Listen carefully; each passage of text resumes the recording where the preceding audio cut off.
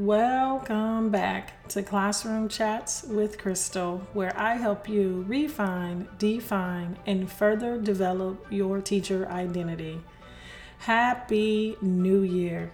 It is 2021 and we are still here. We have made it and we are continuing to walk in a year of history. Shortly before Christmas, I was featured in Black Educators Matter under the subtitle, go ahead and take a guess, Classroom Chats. Black Educators Matter is a podcast that seeks to interview 500 Black educators. And their goal is to really share those educator stories. So in that particular interview, I have the opportunity to reflect on my time in Title I schools as well as in non-Title I schools, and really just spend a little time talking with the amazing hosts about whether or not schools are designed or developed even in 2021 for children of color. So if you haven't taken a peek at that, it is posted on the Facebook group Classroom Chats. And you can also find it anywhere you listen to your podcast under Black Educators Matters. It was released, I believe, December 23rd. So please check out your girl. So one thing that I want to mention before I jump into the question for today is what's upcoming. So it is a new year, so I'll spend the next few episodes outside of this one really just vision casting. So please tune in to the next few episodes because those are going to be fun. Just to make sure that we all are recalibrated as well as continuing to encourage ourselves so that we can really define this new phase in education. So today, my focus is going to be on really my time in the classroom working with our virtual students, with a group of students who are considered to be our most fragile. And it is an extension of episode 12, which is my students are not submitting assignments. So this one is just slightly different, maybe a few more recommendations on how we really engage with some of our students who are learning online. Just this past week, I was talking to one of my teachers, really just reflecting on this year in general, as well as last quarter in the grades. And one thing she mentioned to me is that it was very difficult to give grades this time around, or should I say, assign a grade to students based on what they've earned. Because what she said is that although some of her colleagues may have said things like they massage the grades, she said, it's really difficult to massage the grade if you've only received 2 assignments from a student and they're online, but sometimes they're not as active as you'd like. So it poses a problem. And just reflecting on my conversation for Black Educators Matters and Classroom Chats and just really how our schools are designed and set up, I will say one thing that she mentioned is that some of our most fragile students, and they are primarily our children of color, are not attending school face-to-face.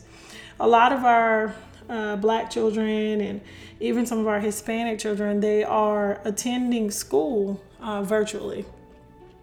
This would not be a problem if they were attending consistently, submitting work, participating in class. But what we're finding is that some of our most fragile students are not participating at the extent that we'd like them to. If you've taught emerging learners face-to-face before the pandemic and this new phase of education, you know that even if those students are sitting in your classroom face-to-face, we have to be very deliberate to make sure that we are assessing their learning and just re-engaging them as we progress through the lesson to make sure that they stay with us, because we want to make sure that we give them all that they need and much more. So this new way of learning virtually and from afar, even with teachers teaching live lessons, is posing a challenge. So one thing that I decided to do because I do listen. I know right now there are a lot of teachers who think administrators are not listening and that we don't understand. But that is so far from the truth. We spend so much time thinking about how to navigate the different responsibilities that we have. And one of the responsibilities that we have is, of course, to support our teachers, because they are on the front line working with our students every single day. And we also must support, student growth and student learning. So I've been looking for ways to do that without adding additional pressure. Sometimes my intentions don't necessarily meet that outcome in regard to the perception, but it's always my goal to see how I can help. So one thing I've started to do is to just really offer my support by way of hosting or facilitating virtual classes, or even pushing into the classrooms of our most fragile learners, so that I can just take some of that pressure off, so that there's another teacher in the room. And quite frankly, whether teachers believe it or not, those are actually our best days, when we're in the classroom with the students as administrators. So I had the opportunity I was invited into 2 different classrooms. One was to support virtually in a breakout room, and another was to push in. I will tell you that it was nostalgic, and I was smiling throughout the process. I spent about 2 class periods, so that's close to 90 minutes or so, because it is what we call a double block language arts classrooms. These are our most fragile learners, where we give additional time so that we can spend more time in those standards and skills that the students need additional help in. So a couple of takeaways from working with some of our most fragile learners online. The teacher, my first teacher, she said to me, hey, I'm really interested to see how this goes for you, because there's some students I can never get them to say anything. I'm not sure if they're even there. And, I chuckled a little bit and I said, okay, I'll see what I can do. So I jumped into the session, of course. She let them know that I'll be working with them for that day. And she went to facilitate rotations in her face-to-face class. So one thing that I did do, just because I am naturally just reflective, I turned on the recording. And when I turned on the recording, it was really for the purpose of just having it so that I can go back later, listen to it, and see areas that I can grow in, or areas that I can, help with that particular group of students. So there are some cool things that I realized that happened. I know that right now this is a little, how do I put it? Teaching, although teachers are on stage, to be recorded virtually teaching, I know is a bit questionable, and not everyone is comfortable doing it. So one thing I will say is that I'm not sure that a lot of my teachers, or even the classrooms that I visit, are recording themselves when they conduct live lessons. But there are some benefits to conducting those live lessons.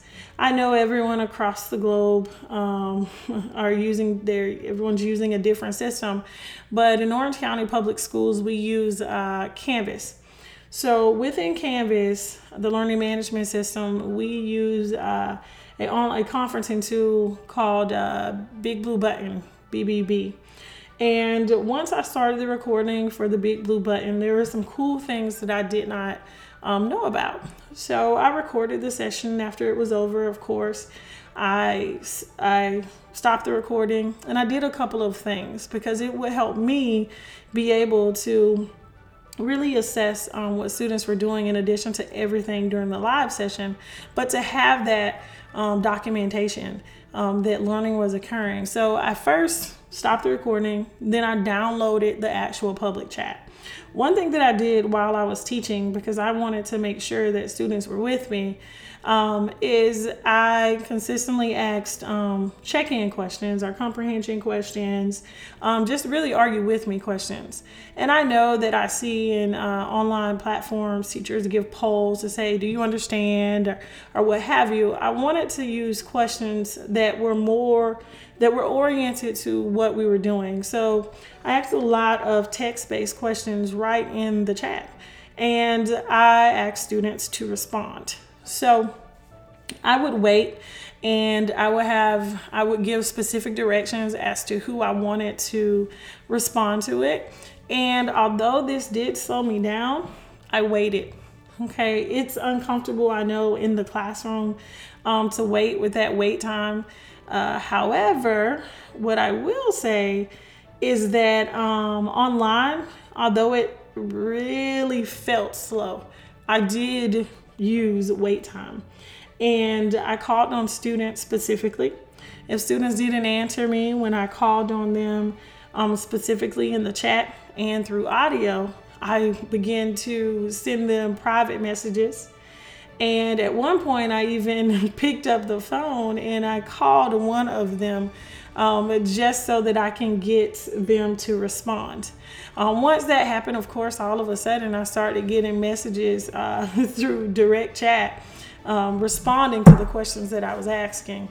So all of those things were recorded in the public chat. So I wanted to save those responses because although I asked them verbally, the students were responding for the most part in chat. I did require that students either have on their camera or use their microphone. So making that an expectation from the time I walked into, or should I say the time I logged into the classroom, students complied. There were some students who were not comfortable putting their cameras on so that I can see their faces, but they cut on their microphones. What I will also say is that helped with participation. I said, I want to see your faces. I said it so they can only see me and I can only see them.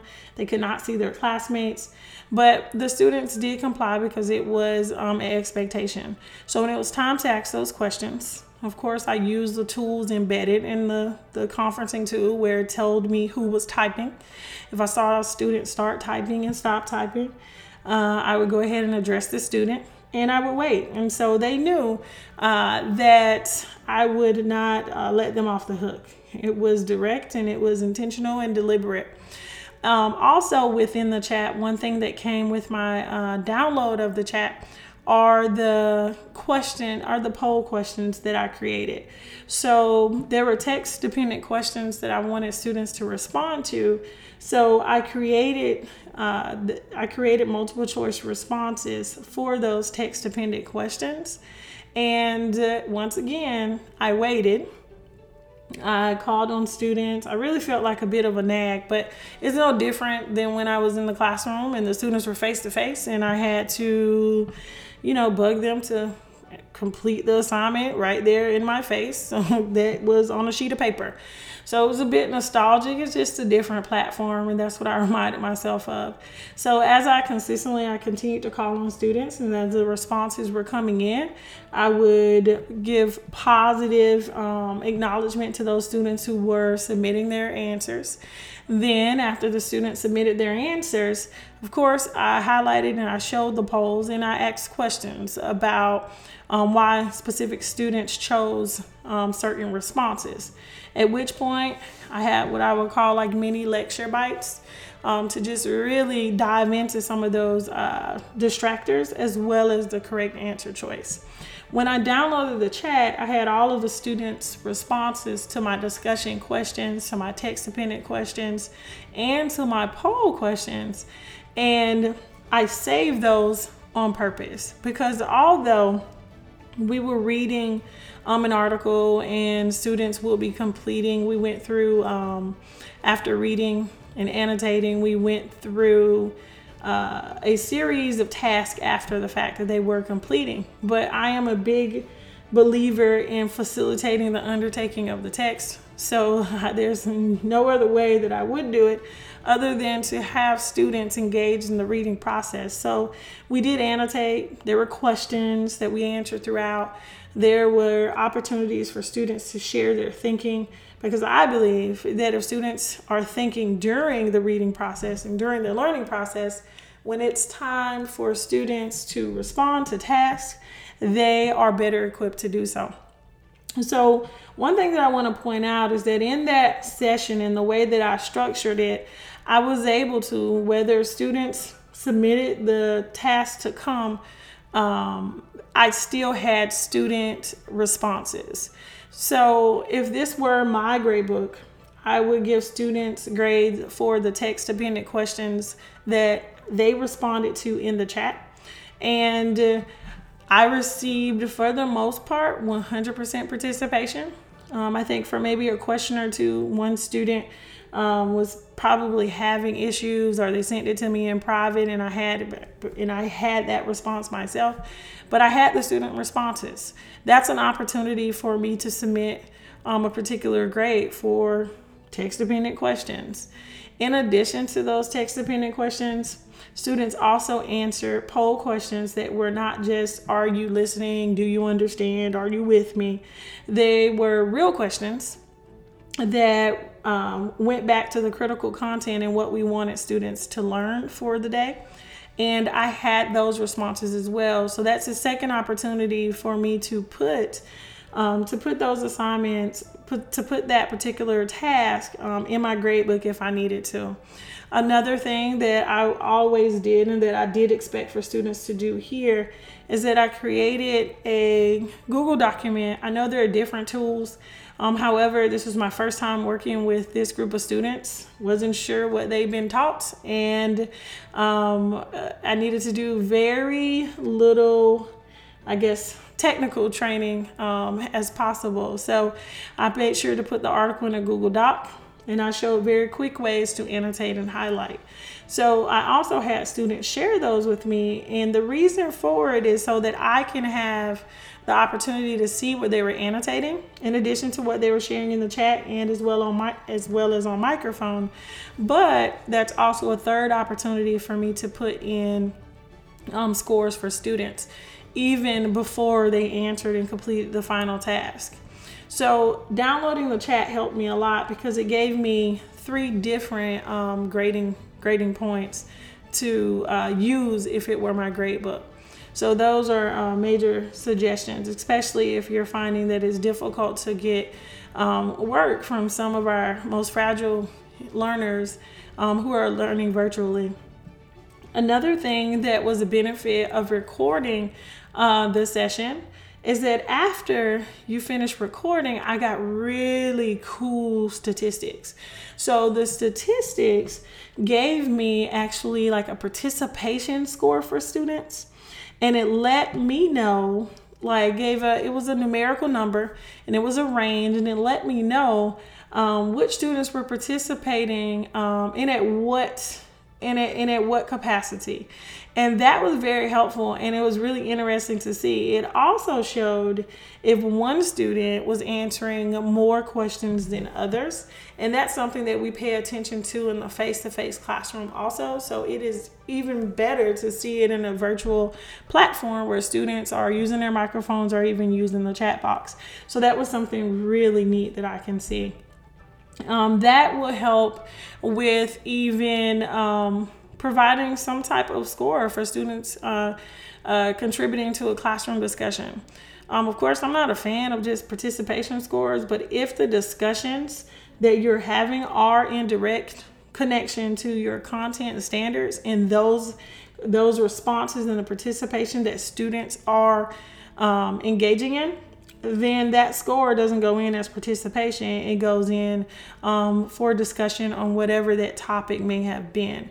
And downloading and downloading and recording the session itself gave me pretty much stats for every single child. How many questions they answered, how many poll questions they responded to, how many times they spoke in the chat box, and then an overall participation score.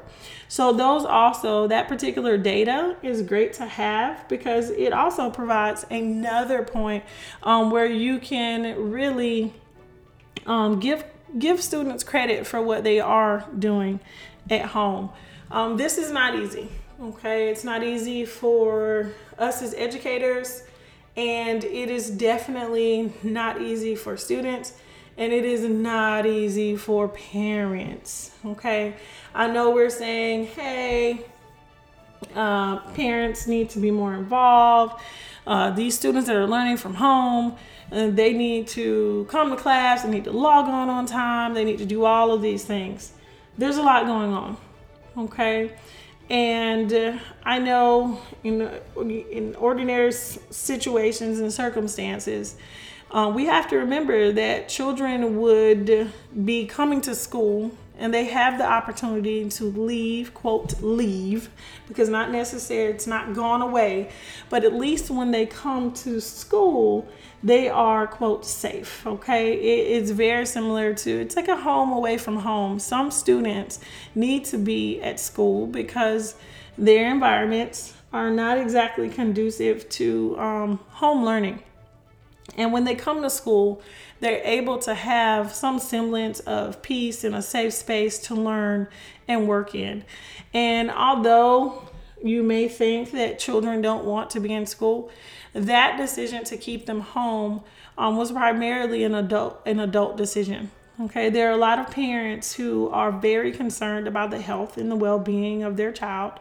Not everyone has the same access to health insurance or medical professionals as others, and they would rather keep them home and trust that they are going to do the things that they need to do online by learning virtually than to send them in what they would consider to be harm's way.